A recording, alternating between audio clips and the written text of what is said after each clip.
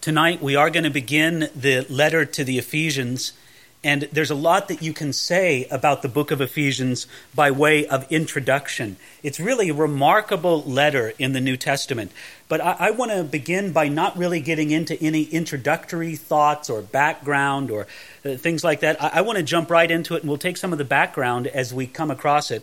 Like we begin here in chapter 1, verse 1, where Paul writes, "Paul, an apostle of Jesus Christ by the will of God, to the saints who are in Ephesus and faithful in Christ Jesus."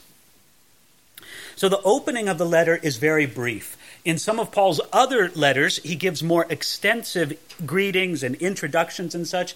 Here, he pretty much gets right to the point. And he first introduced himself, Paul, an apostle of Jesus Christ, who he is, his apostolic credentials, and he makes a point to emphasize that he's an apostle by the will of God.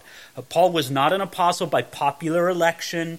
He was not an apostle by self-initiative. He didn't wake up one morning and say, boy, I would really like to be an apostle someday. Nor was it, as I said before, by any kind of popular election. It was by the will of God.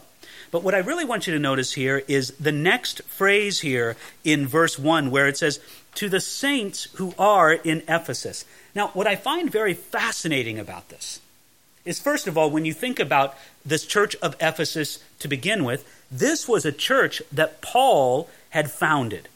This was a church that Paul had a very unique relationship with. He knew this city well. And not only was he an apostolic missionary and church planter there, at Ephesus we also see Paul the pastor. Paul was a pastor in Ephesus for 3 whole years. And he had taken that very momentous step of separating the church from the synagogue in Ephesus and starting his own work in what was called the School of Tyrannus, which was some sort of university lecture hall. And he decided to have teaching sessions there day by day. And he had an incredible ministry there, both in Ephesus and in the outlying area. So when Paul wrote to the Ephesians, he had a special bond, a special familiarity with them. They knew him and he knew them. However, what I find very interesting about this is when you do a little bit of research, you find out that in a few ancient manuscripts, there is a blank space instead of the words "in Ephesus." Now, I don't want to overemphasize this. I don't want to act as if it's in a lot of manuscripts. It's really just a few ancient manuscripts. But I find the idea fascinating that in a few ancient manuscripts, it says, "Paul, an apostle of Jesus Christ by the will of God, to the saints who are blank in wherever."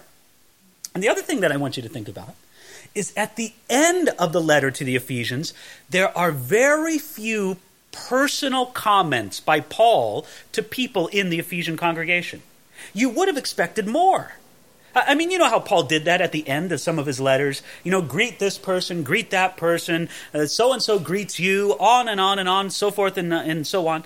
Paul really had a personal relationship with many of the churches that he wrote to, and he had definitely a personal relationship with the people in Ephesus. However, there are not many personal comments at the end of the letter.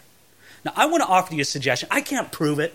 Don't call me a prophet or a heretic, whether or not I'm right or wrong on this. I'm just offering it out as a suggestion. I suggest to you that Paul deliberately wrote the letter to the Ephesians to be a letter that could apply to any church. It was not one of those letters that was written to solve a problem in a particular church. Do you remember some of the other letters of Paul, like 1 Corinthians and 2 Corinthians? Just for example, he's saying, now as you wrote to me and asked about this and that, and then he goes on and addresses that. There's none of that in the letter to the Ephesians. Instead, in this letter, he's talking to them and he's relating to them, giving them the broad picture of God's work in the plan of the ages. And I think it's something that applies not just to the church at Ephesus, of course. But I guess what I'm trying to suggest is you could take the name of your own church and fill it in right there. It could be you or me. This letter is to us. It wasn't just to the ancient Ephesians. And to me, I should just say, I'm tantalized by the idea that there actually are a few ancient manuscripts with a blank space where it says, "in Ephesus." Well, anyway, at the end there in verse 2, he says, "Grace to you and peace from God our Father and the Lord Jesus Christ." Again, a very typical greeting of the Apostle Paul. I'm not going to spend much time on it, even though you could preach 2 or 3 sermons right out of verse 2 right there. You could talk about the grace of God and how important that is in our life. And then you can talk about the peace of God and how important that is in our life. And then you could talk about the relationship between God the Father and our Lord Jesus Christ. There's a lot of sermons right there in verse 2. But because there's really nothing very unusual about this particular greeting that Paul gave to the Ephesians, we'll move right on to verse 3. Now, before we begin verse 3, though, I have to preface it with something. Look in your Bible at the beginning of verse 3, and then look all the way to the end of verse 14. Right? Do you see that section right there in your Bible?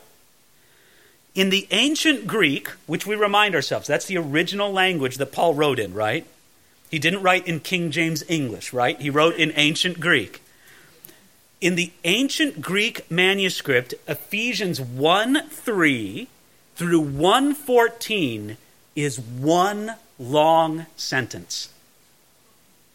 It's as if Paul can't even stop and take a breath as he writes this out. That's how pumped up he is. That's how filled with the Spirit is. That's how excited he is about the information that's between verse 3 and verse 14. And I suggest to you something.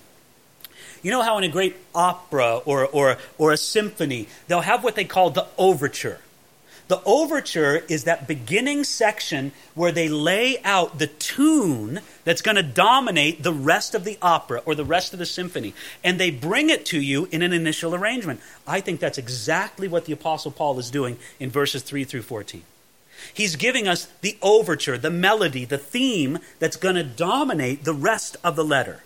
You could say that the verses between verse 3 and verse 14, they set the tone for the rest of the letter to the Ephesians. And so right now, I just can't keep myself but thinking of it. Paul wrote this from prison. There he is in a Roman prison somewhere, and he's probably dictating this. He probably didn't write it with his own hand, as the custom was in that day. He probably spoke it, and he had a scribe right by him who would write it down in the letters. And so as Paul gets ready to go, he just speaks in one long, continual sentence, and that poor scribe is writing, and he's hoping that Paul will stop somewhere and take a breath. But Paul can't, because his heart is so filled with this majestic theme that he begins on here. And if you want to talk about a majestic theme, I'll tell you what's to come here in verses 3 through 14. He's going to talk about the work of the triune God on behalf of the believer. Now, when I say triune God, you understand what I mean? I mean God the Father, God the Son, and God the Holy Spirit. And Paul is going to talk to us about what they have done for the believer. That's the first thing he wants to address. And so he begins here. Verse 3. "Blessed be the God and Father of our Lord Jesus Christ, who has blessed us with every spiritual blessing in the heavenly places in Christ, just as he chose us in him before the foundation of the world, that we should be holy and without blame before him in love, having predestined us to adoption as sons by Jesus Christ to himself, according to the good pleasure of his will, to the praise of the glory of his grace, by which he has made us accepted in the beloved." That describes the work of God the Father. So are we ready to take a look at this sort of phrase by phrase? First he begins and he says, "Blessed be the God and Father of our Lord Jesus Christ." First, Paul asked for a blessing to be given or to be directed towards God the Father, not in the sense that we are greater than God and it is our place to bless him. Oh, bless you, dear God, like you would bless a dear child. That's not the idea at all, of course. When the scriptures speak of man blessing God, the idea is that we are recognizing his glory and his honor and his goodness. I like what one commentator, Robert Moll, had to say about this. He said that the idea behind man blessing God is that we praise him with worshiping love. I don't know, there's just something about that phrase that I like. We praise him with worshiping love. And so we say, "Blessed be the God and Father of our Lord Jesus Christ." Why?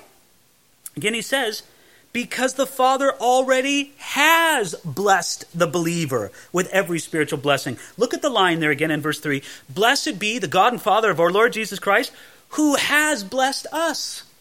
In other words, we don't say, oh, praise you, Lord. We honor you, God, in the sense of flattery, in the sense that we're trying to, get ourselves in good with God so that he'll give us something. That's not it at all.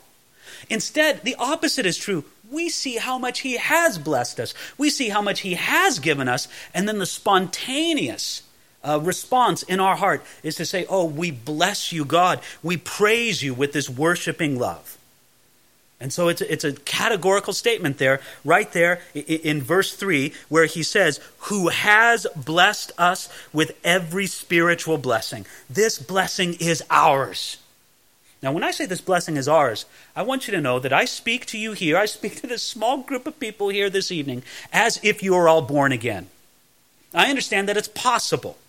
That there may be some people who hear tonight, or perhaps hear this by recording or some other way, that they hear this at a later time, and they are not yet born again by the Spirit of God. They have not yet entered into this new covenant relationship with God the Father through his mediator, Jesus Christ, by faith, and receive what Paul is talking about. So we need to understand that he's speaking here of what God has given to the believer, and that's simply the way that I'm going to speak throughout this letter. As if we understand that these are blessings, these are bestowings that God has given to his children. So he says, who has blessed us. This blessing is ours. God's blessing and resources are there for us always. This speaks of an attitude and an assurance. You're not saying, well, I hope he's blessed me. I hope he will bless me. I might be blessed someday. No, who has blessed us. I may as well begin, as you can imagine, with a letter that soars as high as this letter to the Ephesians does. Charles Spurgeon had a lot to say about it. And so here's the first Spurgeon quote for the evening here. He says this on this idea of that God has blessed us. He says, we are not sitting here and groaning and crying and fretting and worrying and questioning our own salvation. He has blessed us, and therefore we will bless him. If you think little of what God has done for you, you will do very little for him. But if you have a great idea of his great mercy to you, you will be greatly grateful to your gracious God. Well, I think that's spot on, isn't it? I mean, Spurgeon knew exactly what he was talking about. There's an assurance here and a response of praise and honor to God that comes from that assurance. But I have to notice something else here. When he says in verse 3, who has blessed us, I want to make this clear. He includes both Jews and Gentiles in the church at Ephesus and beyond. Let me just inform you of one of the themes that we're going to have to deal with a lot through this letter. And the theme is God's bringing together of Jew and Gentile into one new body that we call the church. That is a prominent theme in the letter to the Ephesians. And I think he alludes to it right here at the beginning. When he says, who has blessed us, he's not just talking about Jewish believers, nor is he just talking about Gentile believers. You see, in the first century, the Jewish people had a very strong sense that they were blessed, that they were called, and that they were predestined. You know what Paul wants to say? Paul wants to say, in Jesus Christ, these things belong to the Gentiles as well. And so he goes on and he says, blessed be the God and Father of our Lord Jesus Christ, who has blessed us with every spiritual blessing in the heavenly places in Christ. This describes both the kind of blessings that we receive and the location of those blessings. What kind of blessings are they? They are spiritual blessings. And I can tell you, spiritual blessings are far better than material blessings. I think every one of us here, we seem to be fairly well fed and well clothed as we sit here tonight. We're sitting in a nice room with a nice dry roof over us. Thank the Lord for that. And so we can say we are materially blessed, aren't we? And we thank God for those material blessings. The material blessings that God has given us are much more than we could ever deserve from him. But yet, how much more should we thank God for the spiritual blessings? I'll tell you something. A new heart is better than a new car. A new creation in Jesus Christ is much better than having some sort of material possession. And to feed on Jesus Christ, it's much better than eating the best earthly food. If you are an heir of God in Jesus Christ, you are richer than the heir of the richest man who's ever walked this earth. To have God as our portion, to be blessed with every spiritual blessing. I suppose there's some people who are scoffers, say, spiritual blessings, what can I do with that? I can't feed my family. I can't take vacations with that kind of thing. What can I get with spiritual blessings? Well, these are very shallow people. If we have no appreciation for spiritual blessings, I would say, then we live at the same level as animals. Think about it for a moment. Animals. They live only to eat and to sleep and to entertain themselves and to reproduce. Doesn't that describe the lives of most people who walk this earth today? That's it. They live to eat, sleep, entertain themselves, and reproduce. That's it. But ladies and gentlemen, we are made in the image of God. And He's made something much higher for us. Yet many people choose to live, and might I say, you must say it's true, many believers choose to live at the level of animals.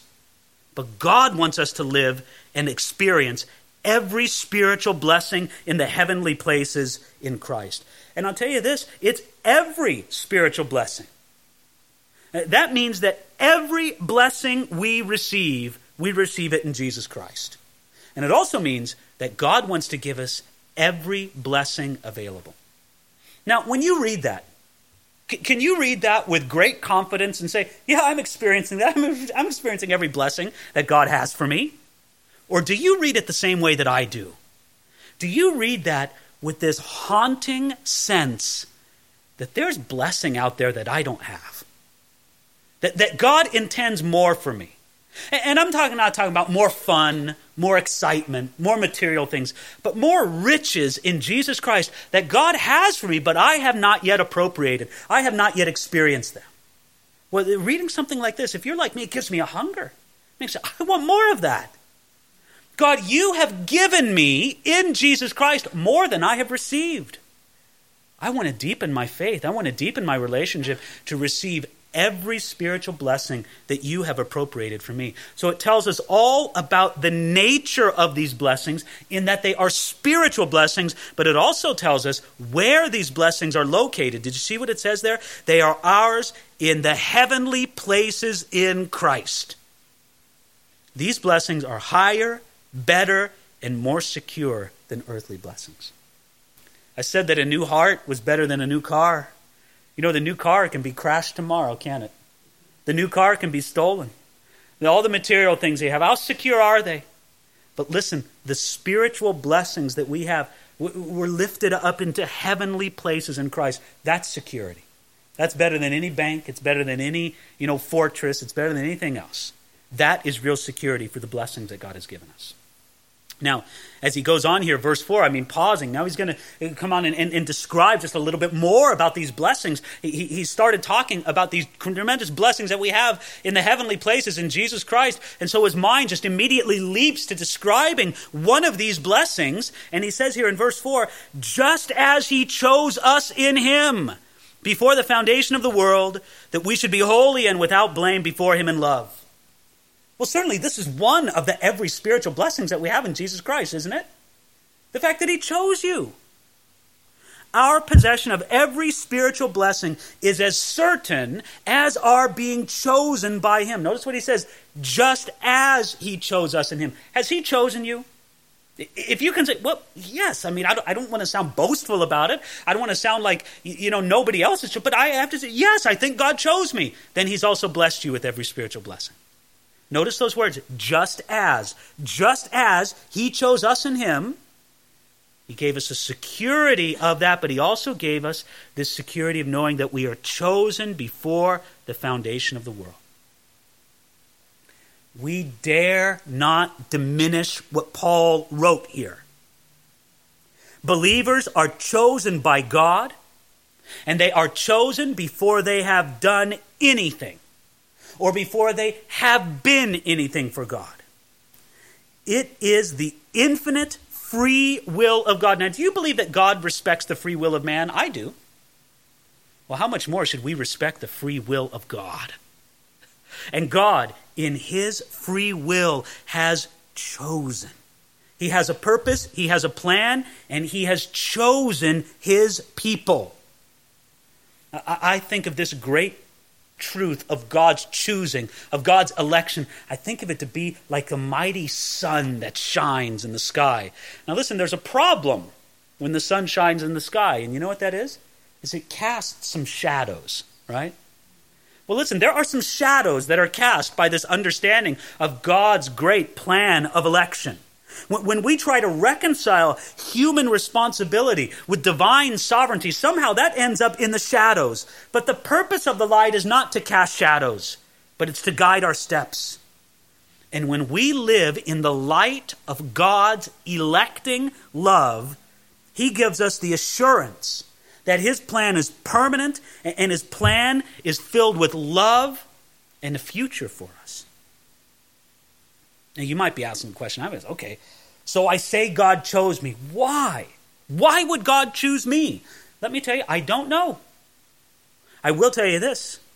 The reasons for God's choosing are not capricious. Do you understand what I mean by that word capricious? Capricious means random. God didn't just say, without any thought, without any plan, he just didn't reach into a bag and say, I'll pick this one, and then I'll pick this one. I'll pick, just because I like to pick. No. Every choice God makes, when he chose you, he had a purpose for it. He knew his plan. He knew you. He knew this. He knew that. He probably knew 20 or 100 other things, and it was filled with knowledge and love and understanding. Now, I admit, the purposes or the reasons for his choosing, they're past our finding out. But we know that in him they're altogether wise and good. And we know then more than anything that the reasons that he chose us are in him. They're not in us. Can I just settle this right now? Skip ahead to verse 5. Having predestined us to adoption as sons by Jesus Christ himself, according to the good pleasure of his will. Why did he choose you? It was according to the good pleasure of his will. Because he wanted to. I hate to disappoint you. God did not look out across the human landscape and say, I'm going to take the best and the brightest and the most spiritual and the most beautiful and the smartest people, and those are the ones that I'm going to choose. Now, he didn't do that at all. He chose for reasons that are not in you, but the reasons are according to the good pleasure of his will. But we can't ignore the other thing that he says here in verse 4. Did you see that? Just as he chose us in him. You see, if we're chosen in Jesus Christ, then we're not chosen for reasons outside of ourselves. It's not because we're chosen in Christ. You're not chosen outside of Christ, but in him. But then you have to keep walking up this staircase. Each step, he's going up, more and more progress. He goes up to another line here in verse 4 again, that we should be holy and without blame before him in love. You know the way some people read this? You should just start reading at verse 4 and say, just as he chose us in him before the foundation of the world, that we should be proud and arrogant and look down upon everybody else who isn't chosen. That's not what he says, is it? No, instead, it's that we should be holy and without blame before him in love. We're not chosen only for salvation. We're also chosen for holiness. Any understanding of God's sovereign choosing that diminishes our personal responsibility for holiness and sanctification, it falls short of the full counsel of God. I just picture in my mind. I picture in my mind a Christian living in the flesh. Just in the flesh. I mean, they're just, I don't know, however you want to think of it. Man, they're just in the flesh. You can fill in the description for yourself. But they're just living in the flesh, definitely not according to holiness and being without blame before him in love. And then they say, well, praise the Lord, isn't it great to be chosen? And you think of just putting your arm around that brother or sister, say, dear believer, I don't know what you think you were chosen to. But I read right here in the book of Ephesians that if you're chosen to salvation in Christ, you're also chosen to be holy and without blame before him in love. Where's the evidence of this? And so I want you to notice this as well. And again, it almost seems like every word that Paul writes has some kind of jewel encrusted in it, some kind of ornament hanging upon it. He says, just as he chose us in him before the foundation of the world, that we should be holy and without blame before him in love. Again, you just love that.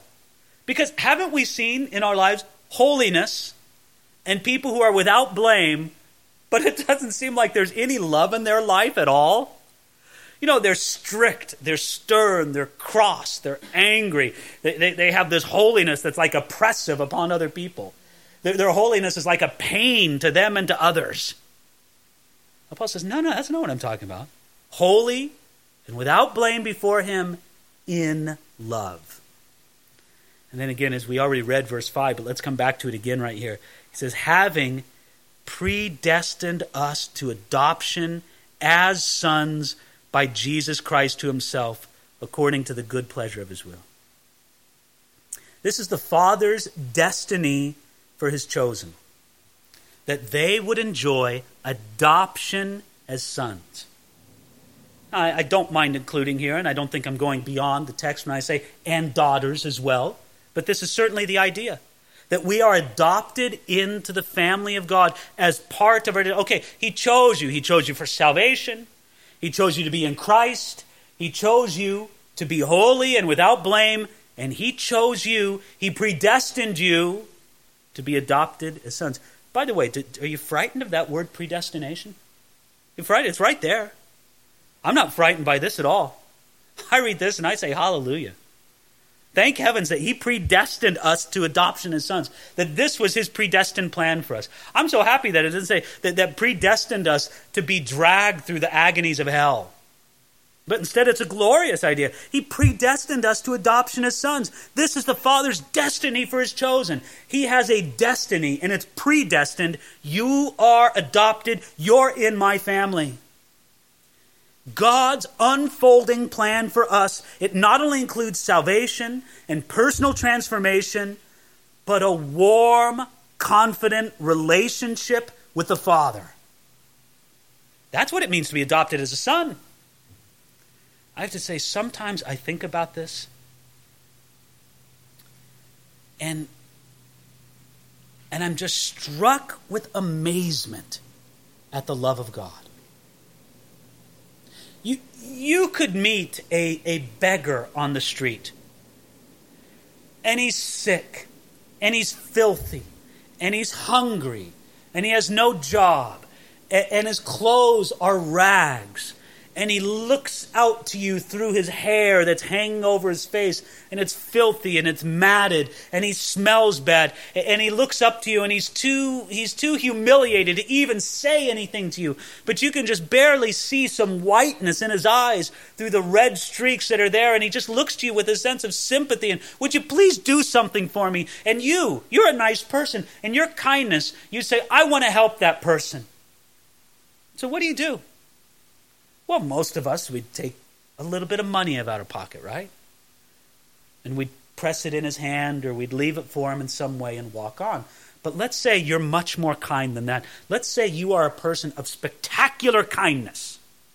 You are a person of absolutely triumphant love. And so what do? You take that person up and you help them up from the ground, and you put them in your car and you drive. You drive them to your house. And at your house, you clean them up and you prepare a meal for them. And you put new clothes out for them. And you arrange for them to have a job. And then you arrange for them to have an appointment with the doctor. And you bring the person back to health and to strength. And you fix up all these things. And you look at this person. You have saved this person. And you say to them, you can come live in my house. And I'll provide for your needs for the rest of your life. Now, we would stand up, we would applaud you. We would say, you are a person of outstanding love. Now, this is what I want to get at. You could do all of that for that person and not adopt them into your family as a child. Do you understand that this adoption as sons and daughters, it's completely unnecessary? God did not have to do this to save your soul from hell. God didn't have to do this to bless you. He didn't have to do this to fill you with His Spirit. He didn't have to do this to use you in His plan. Then why did He adopt you as a son or a daughter into His family? Because He loves you. Because He wants to be close with you. And He loves you so much, He says, I want that kind of close relationship with you. And you know, when He's drawing on this figure of adoption here, He's appealing to the institution of adoption in Roman law. And in Roman law, when adoption was complete, it was complete indeed. The person who was adopted had all the rights of a legitimate son in his new family, and he lost every standing in his old family. In the eyes of the law, and I mean Roman law, an adopted person was a completely new person. If you owed money in your old family, you adopted into a new family, all your debts were canceled. You see, you were a new person when you were adopted into this family. And so, friends, this idea here that God has loved us so much, now this is one of these every spiritual blessings that are ours in Jesus Christ. And this is part of the destiny that God has for you. Remember what I said before about this sense that God has more blessing for us than we actually experience and live in our life? Don't you feel this when you read about this sense of adoption? That there's more love, that there's more closeness, that there's more depth of relationship with your Savior, with God your Father, than you have yet experienced. And He loves you so much that He adopted you. Now, I think when we read this, it gives us, in part, an answer to one of the greatest mysteries of the ages. Have you ever asked yourself the question, why would God go ahead with creation? You say, okay, Mr. God, Mr. Election, Mr. Predestination, Mr. You know it all. Then why would you go ahead with creation when you knew mankind would fall? You knew Adam and Eve would sin. You knew the destiny of the fallen human race. Everything from the flood to the massive wars that have covered this earth. You knew it all. Why did you still do it? And one answer for this, I don't think it's the only answer, but one answer that can be given is that God says, I had something higher for these people than they could ever have in the Garden of Eden. I don't want to infer too much from this, but I'll just lay it out to you plain because I believe it very, very strongly. Adam was never adopted into the family of God. This place of having adoption as sons, I don't see Adam having this same relationship. Here's what I want to get to. We gain more in Jesus Christ than we ever lost in Adam. And God could only bring that about by allowing the fall. Now, I don't mean to imply for a moment that Adam didn't have a relationship with God. We hear of Adam and God walking together in the cool of the garden. We hear of this rich relationship that they had. But adoption as a son into the family of God, we don't hear of that. It's not spoken to us. This high position in the family of God gives us something in Jesus that it seems that Adam never had. And no wonder then in verse 6 why Paul writes, to the praise of the glory of His grace, by which He has made us accepted in the Beloved. This relational aspect, the relational aspect that was suggested by the term adopted, it's again emphasized as Paul describes the status of accepted. When you read that word in verse 6, where he says we're accepted in the Beloved, he uses a particular Greek word, keritu. It's from the root of the word grace, charis. And what it means is highly favored or full of grace. It's only used 2 times in the entire New Testament. Here in Ephesians 1:6 and then in Luke chapter 1 verse 28. You know who was speaking in Luke 1:28? The angel Gabriel. Do you know who he was speaking to? Mary. And he said, "Hail, highly favored one. I remember it from my Roman Catholic catechism when we had to learn the Hail Mary, right? Hail Mary, full of grace, the Lord is with thee. Now listen, I think this is very interesting here. Was there ever a more blessed woman to walk the face of the earth than Mary? Talk about special. One woman selected from every woman who's ever walked the face of this earth to say, you are going to bear the Messiah. That's chosen. That's blessed. And what did God say to her through the angel Gabriel? You're full of grace. You're highly accepted.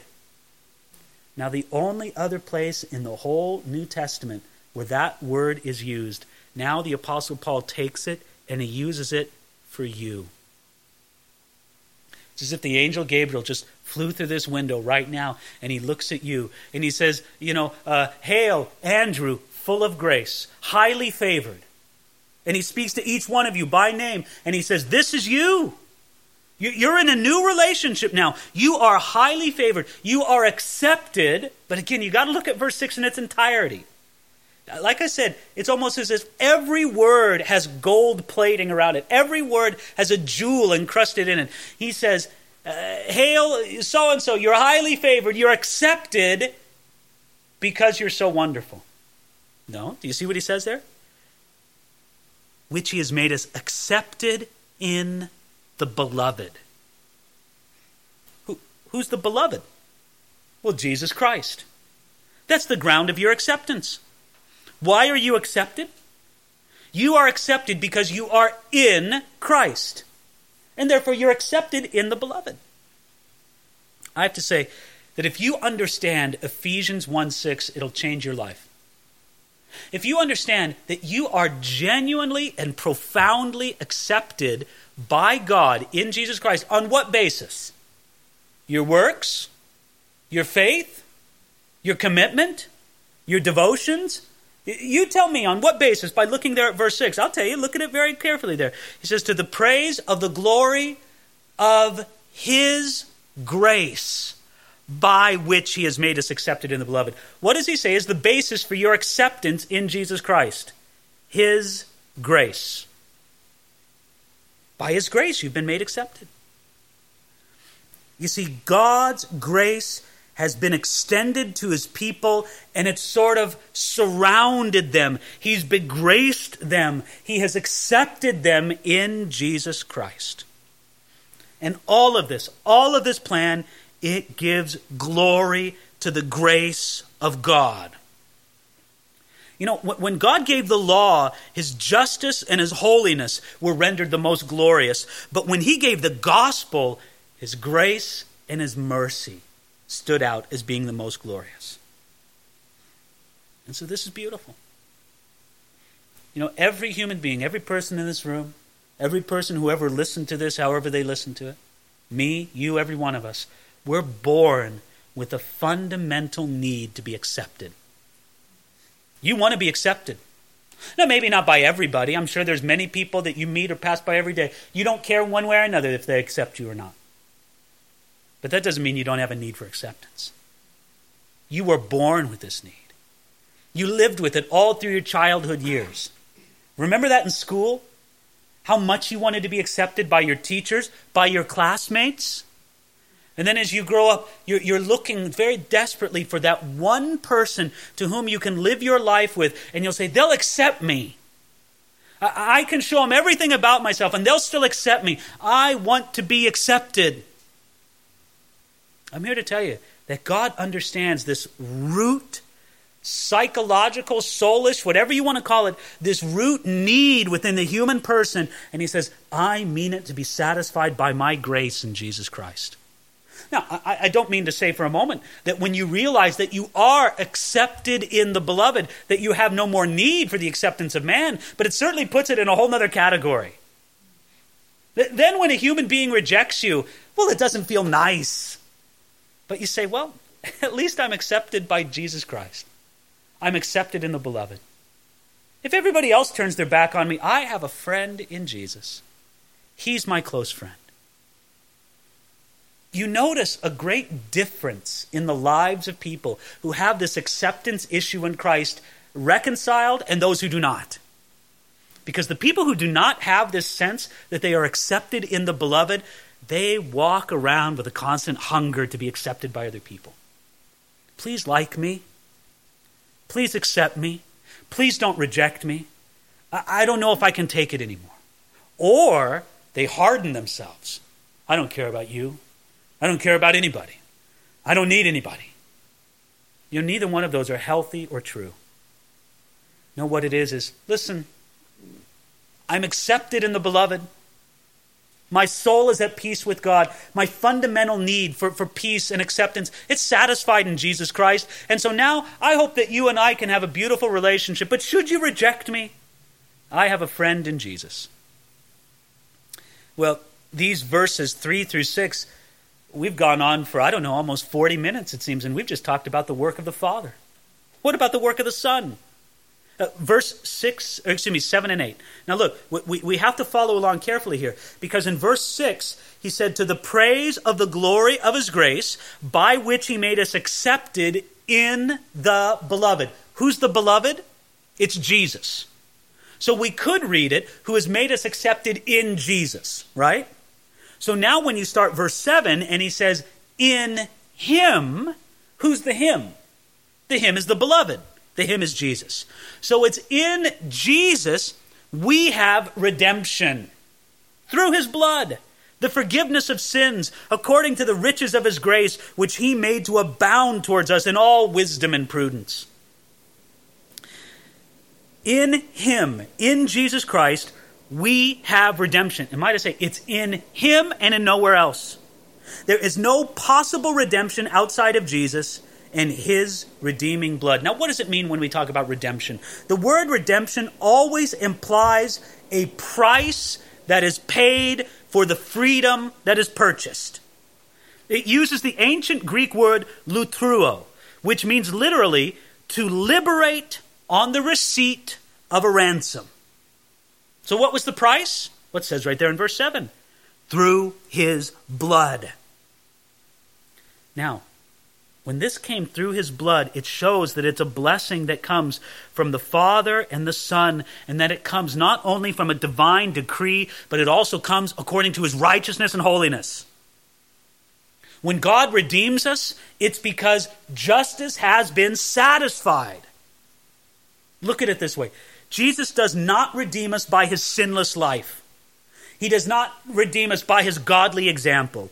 He does not redeem us by the miracles that he did. I would say this, and please don't take me wrong when I say this. I hope I'm not stepping on into here. He doesn't even save us. He doesn't redeem us by his wonderful teaching. He redeems us by his death in our place. By his blood. He didn't redeem us through his power.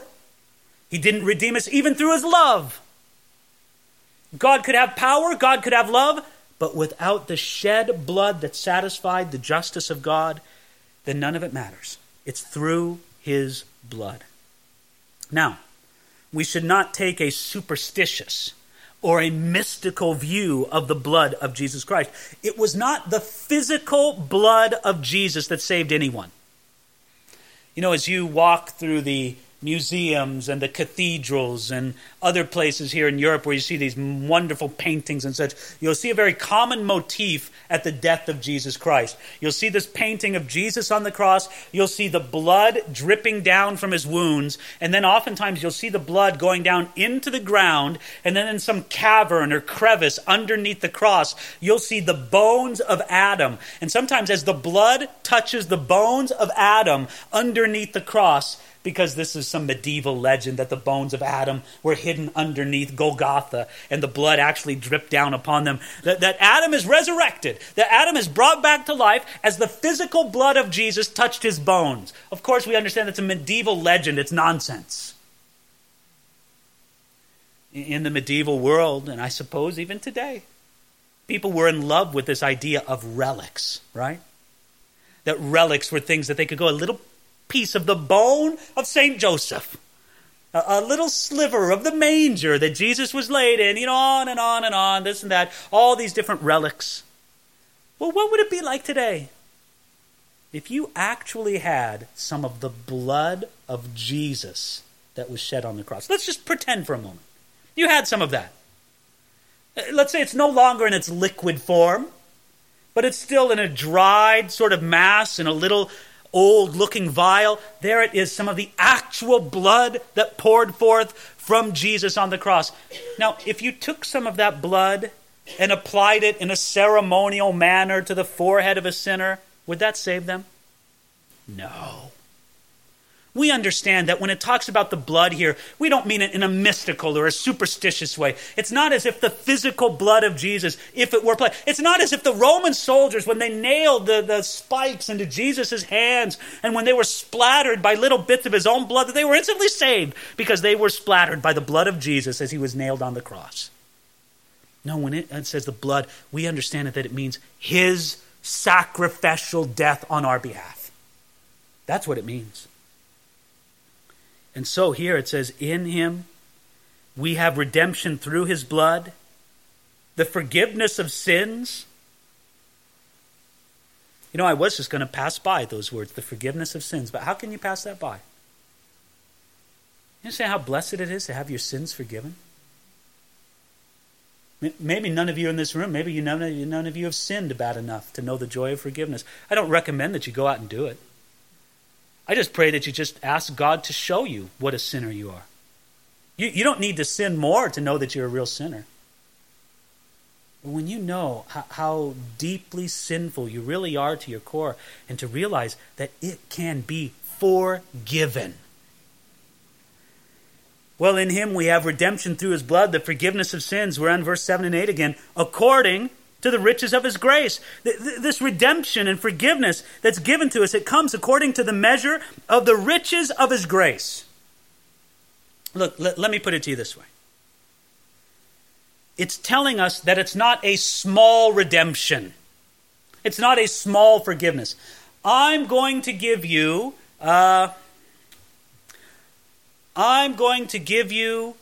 money according to the riches of the man who owns IKEA. I forget his name. He's one of the richest men in the world. Or Bill Gates, or some incredibly rich man. Some sultan in Saudi Arabia. Whatever you want to say. I'm going to give you money according to the riches of this great wealthy man. Now, is that a little bit of money or is that a lot of money? No, it's a lot of money, right? If you're giving it according to the riches of somebody, well then that's a lot. Well, how rich is God in grace? Hey, he's pretty rich. I think God has more grace than Bill Gates has money. I think God has more grace than anybody has anything. And so we see that this redemption, this forgiveness, it's not little. It's given according to the riches of his grace, which he made to abound toward us in all wisdom and prudence. I think it's interesting. Many people think that it's unwise of God to lavish such redemption and forgiveness on guilty sinners. You know, Lord, you can't do this grace thing with people. If you deal with them on the basis of grace, if you say, I accept you, not because of what you are, but because of the riches of my grace, I will accept you and bless you, and I'll elect you. You can't do that, God, because then they'll just abuse your grace. They'll say, oh, I just want to sin more and more because it doesn't really matter. Yes. And God says, no. I've done this according to my wisdom. It's not a foolish plan, which he made abound to us in all wisdom and prudence. Might I just say, it just tells God's smart. When he lavished his grace upon you, he knew what he was doing. It's in all wisdom and prudence that he's given this to us. Well, now verse 9. Verse 9 speaks more about the work of Jesus Christ, but I regard verses 9 through 12 as sort of a side thing that Paul is getting to. It's sort of a bunny trail he's getting off just a little bit. Because remember, the broader context here, he's talking about the work of the Father, the work of the Son, and then what would you expect next? The work of the Holy Spirit. Well, he'll get to that. Don't worry about that. But here he wants to focus on this one aspect of the work of God that we'll call the mystery of his will. So let me read you verses 9 through 12. He says, having made known to us the mystery of his will, according to his good pleasure, which he purposed in himself, that in the dispensation of the fullness of the times he might gather together in one all things in Christ, both which are in heaven and which are on earth in him. In him also we have obtained an inheritance, being predestined according to the purpose of him who works all things according to the counsel of his will, that we who first trusted in Christ should be to the praise of his glory. Okay, part of what belongs to us under the riches of his grace, part of every spiritual blessing that he's given to us, is that he has made known to us the mystery of his will, which I would define as God's great plan and purpose, which was once hidden, but now is revealed to us in Jesus. You see, through the Apostle Paul, God calls us to consider the greatness of God's great plan of the ages and our place in that plan. Paul says, you know what? In between talking about the Son and the Spirit, let me just tell you, God's got a tremendous plan for all of the ages, and you have a place in it. Do I need to remind you what a mystery is in the New Testament sense? A mystery in the New Testament is not something that's hard to figure out. It's not like a murder mystery or something like that. A mystery in the New Testament sense is something that you could never know unless it was revealed to you. Now, you may know it. You might know the mystery, but you would have never known it unless it was revealed to you. It's something that you couldn't figure out on your own. Something had to inform. So this mystery of his will, we could have never figured it out on our own. But now he's going to reveal it to us. Well, Lord, what is the mystery of your will? What's this great plan? What is it that you're doing? You've revealed it to us. What is it? Look at how he's going to begin this here. Right here in verse 10. All right, now, I'm going to read this a little bit different. Because Paul throws in some phrases there that I think makes it possible for us to lose sight of what he's really talking about. So I'm going to give a little bit different reading of verses 10 and 11, or mostly verse 10 here. Notice here? Okay, follow along carefully. That he might gather together in one all things in Christ, both which are in heaven and which are in earth, in him. This is God's ultimate plan. To bring together, that is to ultimately resolve all things in Christ. Some things will be resolved in Jesus as Savior. Some things will be resolved in Jesus as a judge. But all of it will be resolved. And when will it happen? It will happen, as it says there, in the fullness of times, in verse 10.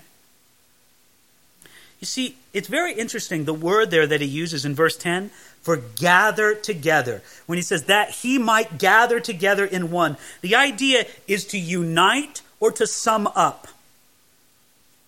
I want you to get an idea here. I want you to get a word picture, a picture here that I think illustrates what Paul's talking about. I want you to think of a brilliant mathematics professor. Okay? And he's there at an immense chalkboard, right?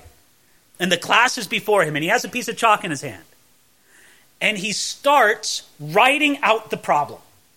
And you know how it is when it's a very complex mathematical equation, right? You don't understand any of it. He's just... But he's brilliant. Every piece is right. And then he pauses right in the middle of it.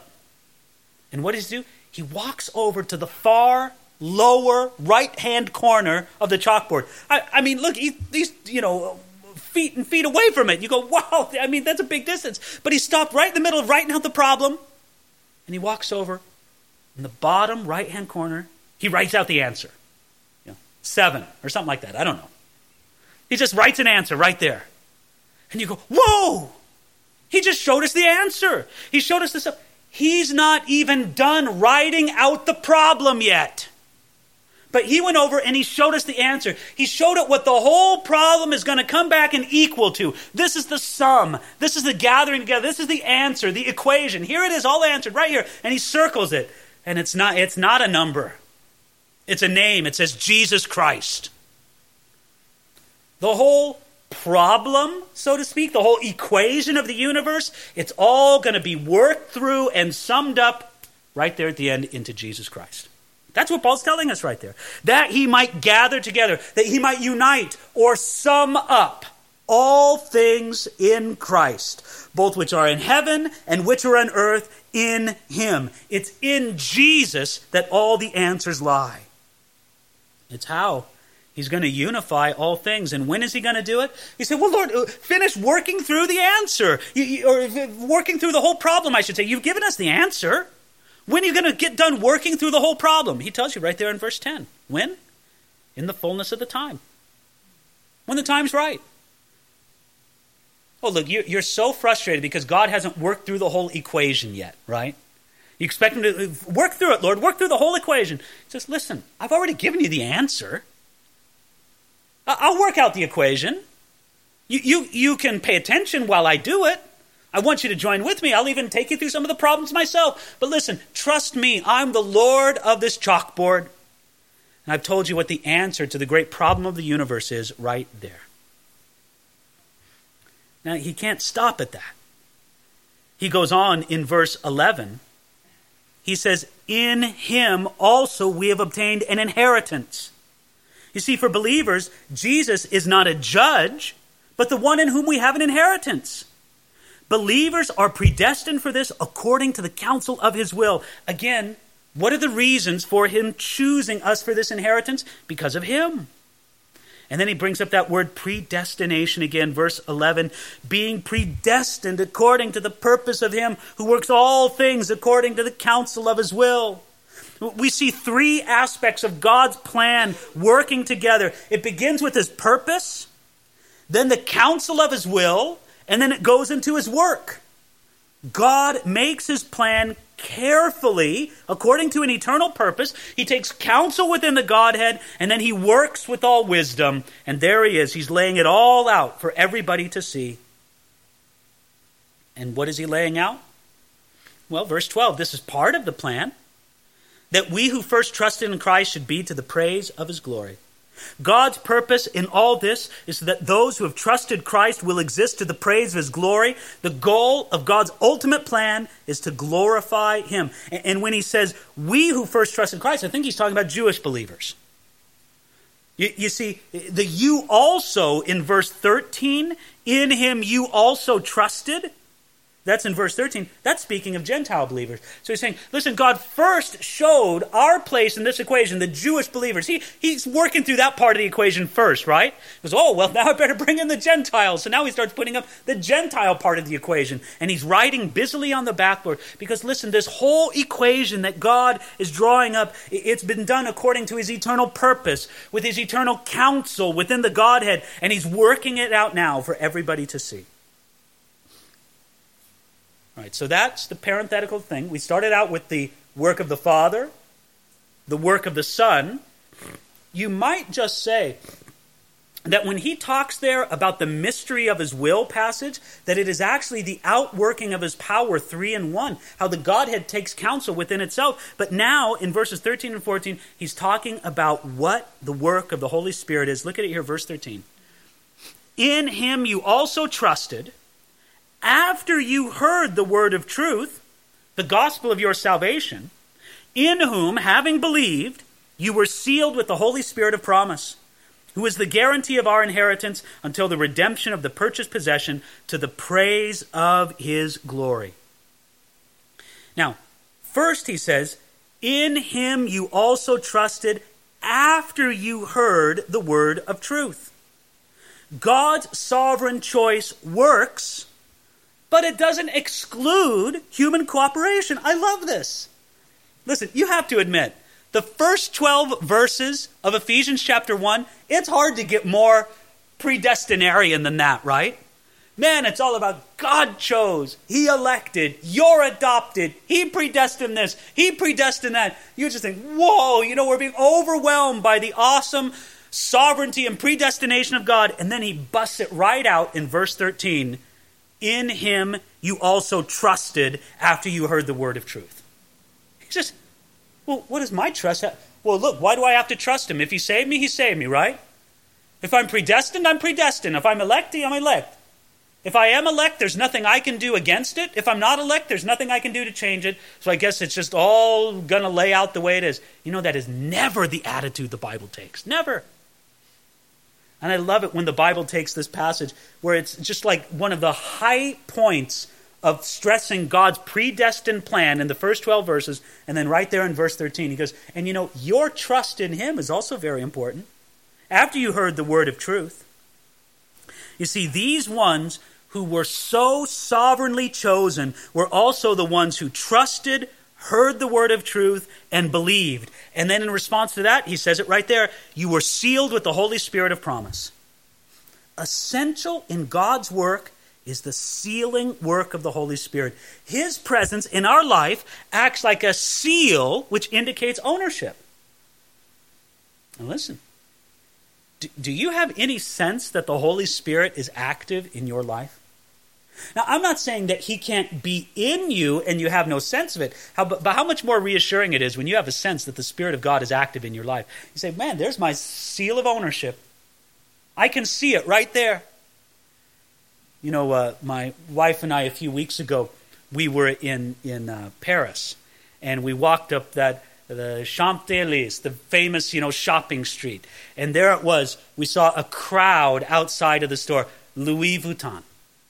And we looked inside of that store, and man, you're paying like 10,000 euros for a purse.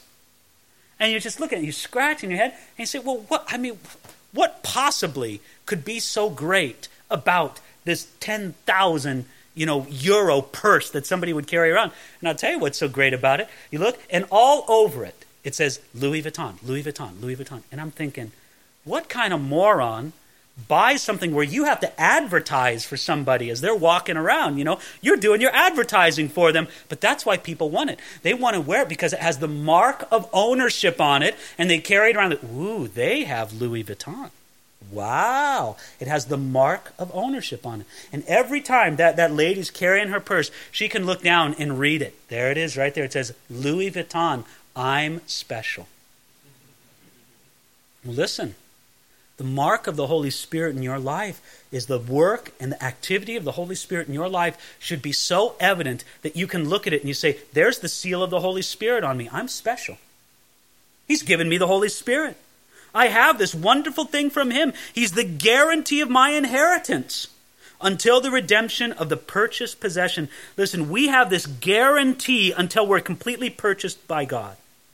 It's all going to happen to the praise of his glory, as he says there at the end of verse 14. But listen, we were believed and then we were sealed.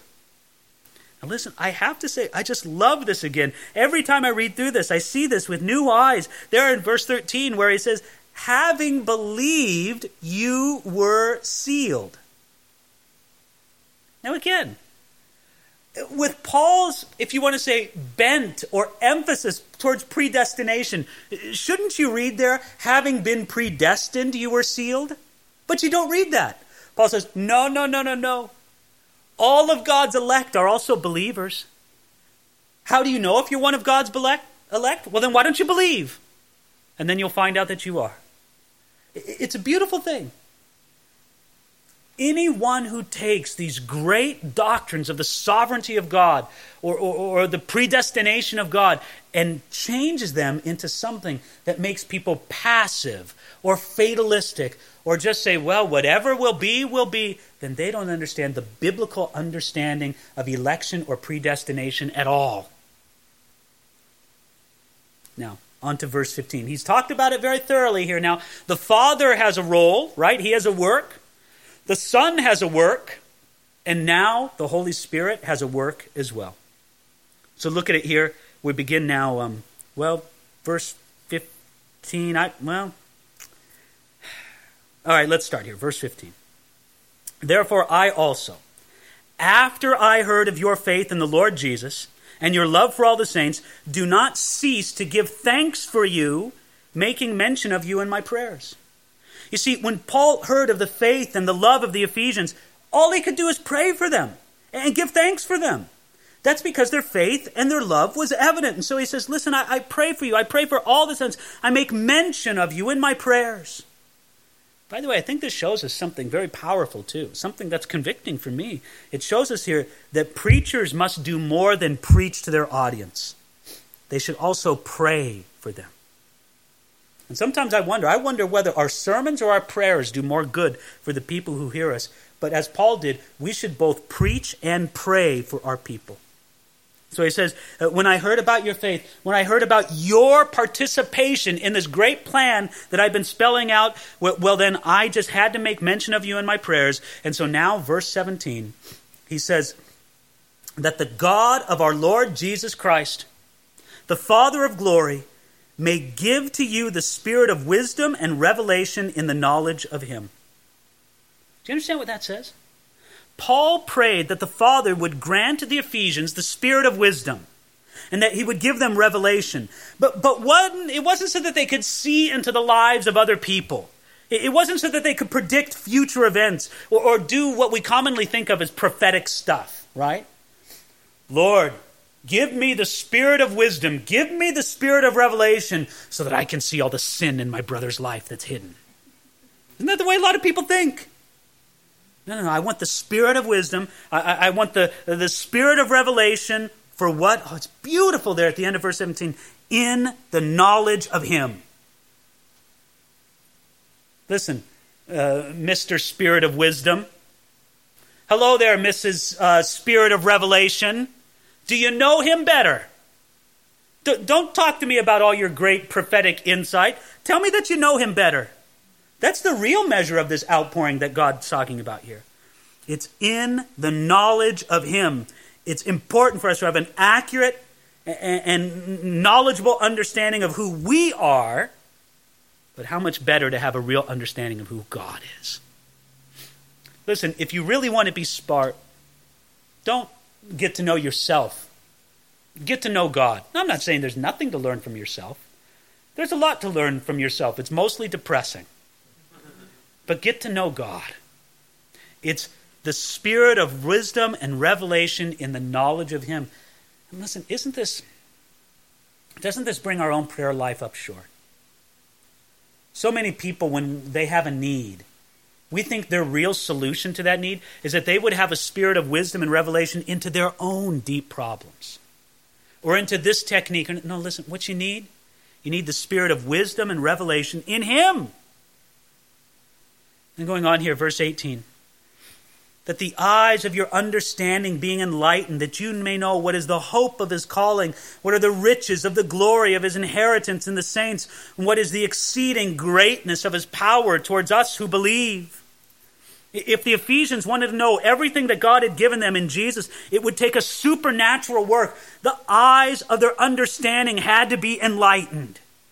You're not going to know all there is to know about the Christian life just by the bare reading of facts. Now read your Bible, but as you read your Bible, it has to be the work of the Spirit of God in you. This is a spiritual work. The eyes of your understanding, or better put, the eyes of your heart need to be opened up. They need to be enlightened, and that's a work of the Spirit of God. That you may know what? The hope of his calling. You know, nothing is going to give you more security in your life than to know the hope of his calling. God's given me a calling, and it's a hope. My future is secure with him. I don't have to worry about the future anymore. The believer has a glorious future of resurrection, eternal life, freedom from sin, perfected justification, glorious elevation above the angels themselves. That's the hope of your calling. But then also, what you would know, the riches of the glory of his inheritance in the saints. Paul wanted them to know, and again, I want you to read that again.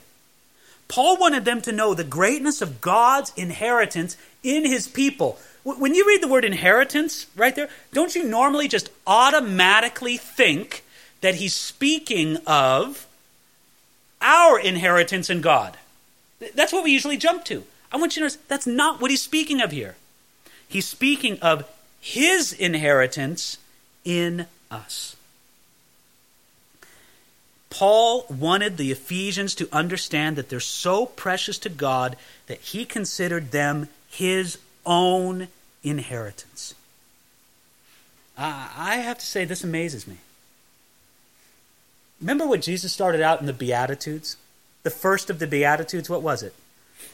Blessed are the poor in spirit. That's what you got to be when you come to God, right? Poor in spirit. And so you say, well, Lord, if your inheritance is me, I feel sorry for you, God. You know, it's like saying, woo, my grandmother left me an inheritance. Yahoo! What is it? And you find out it's this old junked car that's going to cost you money to get rid of. You say, thank you, Grandma, for your inheritance. You know, I feel like I'm more of a liability than that old junked car to God. You say, well, Lord, how can you have any richness in your inheritance in me? Well, I'll tell you how that works. God makes riches out of poor men and women. Do you know why? Because he invests so much in them. He invests in them the riches of his love, the riches of his wisdom, the riches of suffering, the riches of glory. And these things gain interest within ourselves, and they make for a rich inheritance in the States. And then he goes on here. The exceeding greatness of his power towards us who believe. That's in the middle part of the beginning part of verse 19. Paul wanted them to know the great power of God and how great it is towards them who believe. And you got to say, many Christians do not know this power. They only know it from a distance. God wants resurrection life to be real in the life of the believer. And this is what he wants for us. Now, you have to say, this ends the request portion of Paul's prayer. Basically, in the first chapter of Ephesians here, we've had two sections. We've had Paul telling us what God did for us. The work of the Father, the work of the Son, the work of the Holy Spirit, with a little section in between there where he talked about God's great plan of the ages and our place in it. And then a prayer. And in the prayer, it's mostly Paul requesting things for his people, that the eyes of your understanding be enlightened, that you know the hope of his calling, the riches of his glory in the saints. We understand all of that. But now, beginning in the middle of verse 19, he's going to describe the power that he wants us to know. Here it is. According to the working of his mighty power, which he worked in Christ when he raised him from the dead and seated him at the right hand in the heavenly places, far above all principality and power and might and dominion, and above every name that is named, not only in this age, but also in the age that is to come. Well, I have to say that I feel somewhat the press of time upon us here this evening, but let me just summarize this very quickly to say this. Paul says, you want to know the power of God? I will give you the ultimate demonstration of the power of God, and it's when he raised Jesus Christ from the dead and ascended him to heaven and seated him at the right hand of God the Father. That is the ultimate demonstration of power. And it shows us that there's no such thing as a power shortage in the Christian life, or there never needs to be. How mighty was this power? It took Jesus all the way from the cross to the throne of God. You understand what the cross was, right? It was a place of shameful execution. It's like it's saying it took him from the hangman's noose, or from the gas chamber, or from the electric chair, all the way up to the throne of God. How about that? I changed the electric chair for a throne. That's power. He says, this is the power that God wants you to know. I have to say, this is amazing here. Think of the paradox here. You know, when the Apostle Paul writes this, Jesus is of recent history. Jesus' death was just perhaps 20 years ago. And so it's almost contemporary history. Everybody knew that Jesus had lived and worked and this. It's as if you would take a person who had lived some 20 years ago and you say, you know that person here that we all knew, that he all walked around, that everybody knew? You see that person? Well, right now he's seated at the right hand of God the Father. Right now he's ascended into heaven. Oh, he died a shameful death like a criminal. But I'll tell you, that man right now, he's up there at the right hand of God the Father, ascended into heaven. And that's power that has done that. Again, when he says that you would know, back to the beginning part of verse 19, the exceeding greatness of his power towards us who believe, that's the power that God wants you to know. Resurrection power in your life. And then finally, last two verses of the chapter here, verses 22 and 23. It says, and he put all things under his feet and gave him to be the head over all things to the church, which is his body, the fullness of him who fills all in all. This great resurrection power placed Jesus above all things. Now, all things are under his feet. It set Jesus as the head over all things including the church. You know, sometimes we talk about Jesus being the head of the church, right? And it's accurate. It's true, right? He's the head of everything. He's not just the head of the church. He's the head of everything. He gave him to be head over the church, which is his body, the fullness of him who fills all. You see, if Jesus is the head, then the community of Christians make up his body. And then the idea there of the fullness of him is probably connected to the manner in which Jesus fills his church with his presence and his blessings. Well, I have to say, we read all of this and, oh, wow, man, what a staggering chapter. I mean, just from a very sort of normal greeting, right? Nothing spectacular in the greeting. Then just, bam, the work of the Father. Bam, the work of the Son. Then an overview, a very quick overview. God's plan of the ages, the working out the problem of the blackboard and summing up all things into Jesus Christ. And then the work of the Spirit sealing us and guaranteeing us our inheritance. And then he says, Paul says, well, in light of all that, let me pray for you. And he prays that God would give them wisdom and understanding and a knowledge of that power. And then he says, let me tell you about this power. It's the same power that not only raised up Jesus from the dead, but lifted him up to the right hand of God the Father, where he's reigning over all things. Everything's under his feet, and he's reigning as the head of the church, and we're the fullness of his presence here on the earth. Can I remind you something that we didn't see at all here tonight? What you have to do for all this. Well, no, I take that back. I remember reading a couple words here. You remember them too. Believed, trusted.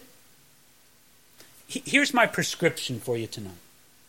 Before you go to bed, sit down and read this chapter. Literally, it'll take you 5 minutes, right? If you read it carefully, 10 minutes maybe. But as you read it, you think about the words and you say, oh Lord, I want it to be mine by faith. I don't want this to just be words on a page.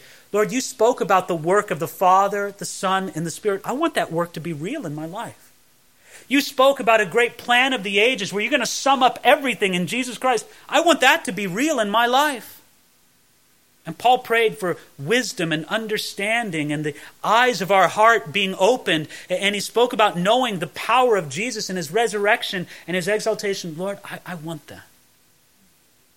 To believe, to trust it. You do not have to earn any of this. You can't earn it. But God gives it freely to his covenant people with whom they receive it by faith. Well, Father, that is our prayer here for this evening, Lord. And I pray, Lord Jesus, that you would just fill us with this understanding, that just as Paul prayed, that the eyes of our understanding, the eyes of our heart, as it is more literally in the Greek, would be opened.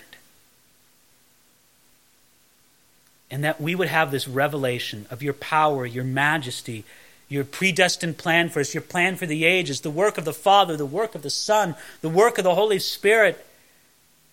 That you'd give us a vision of Jesus lifted up high in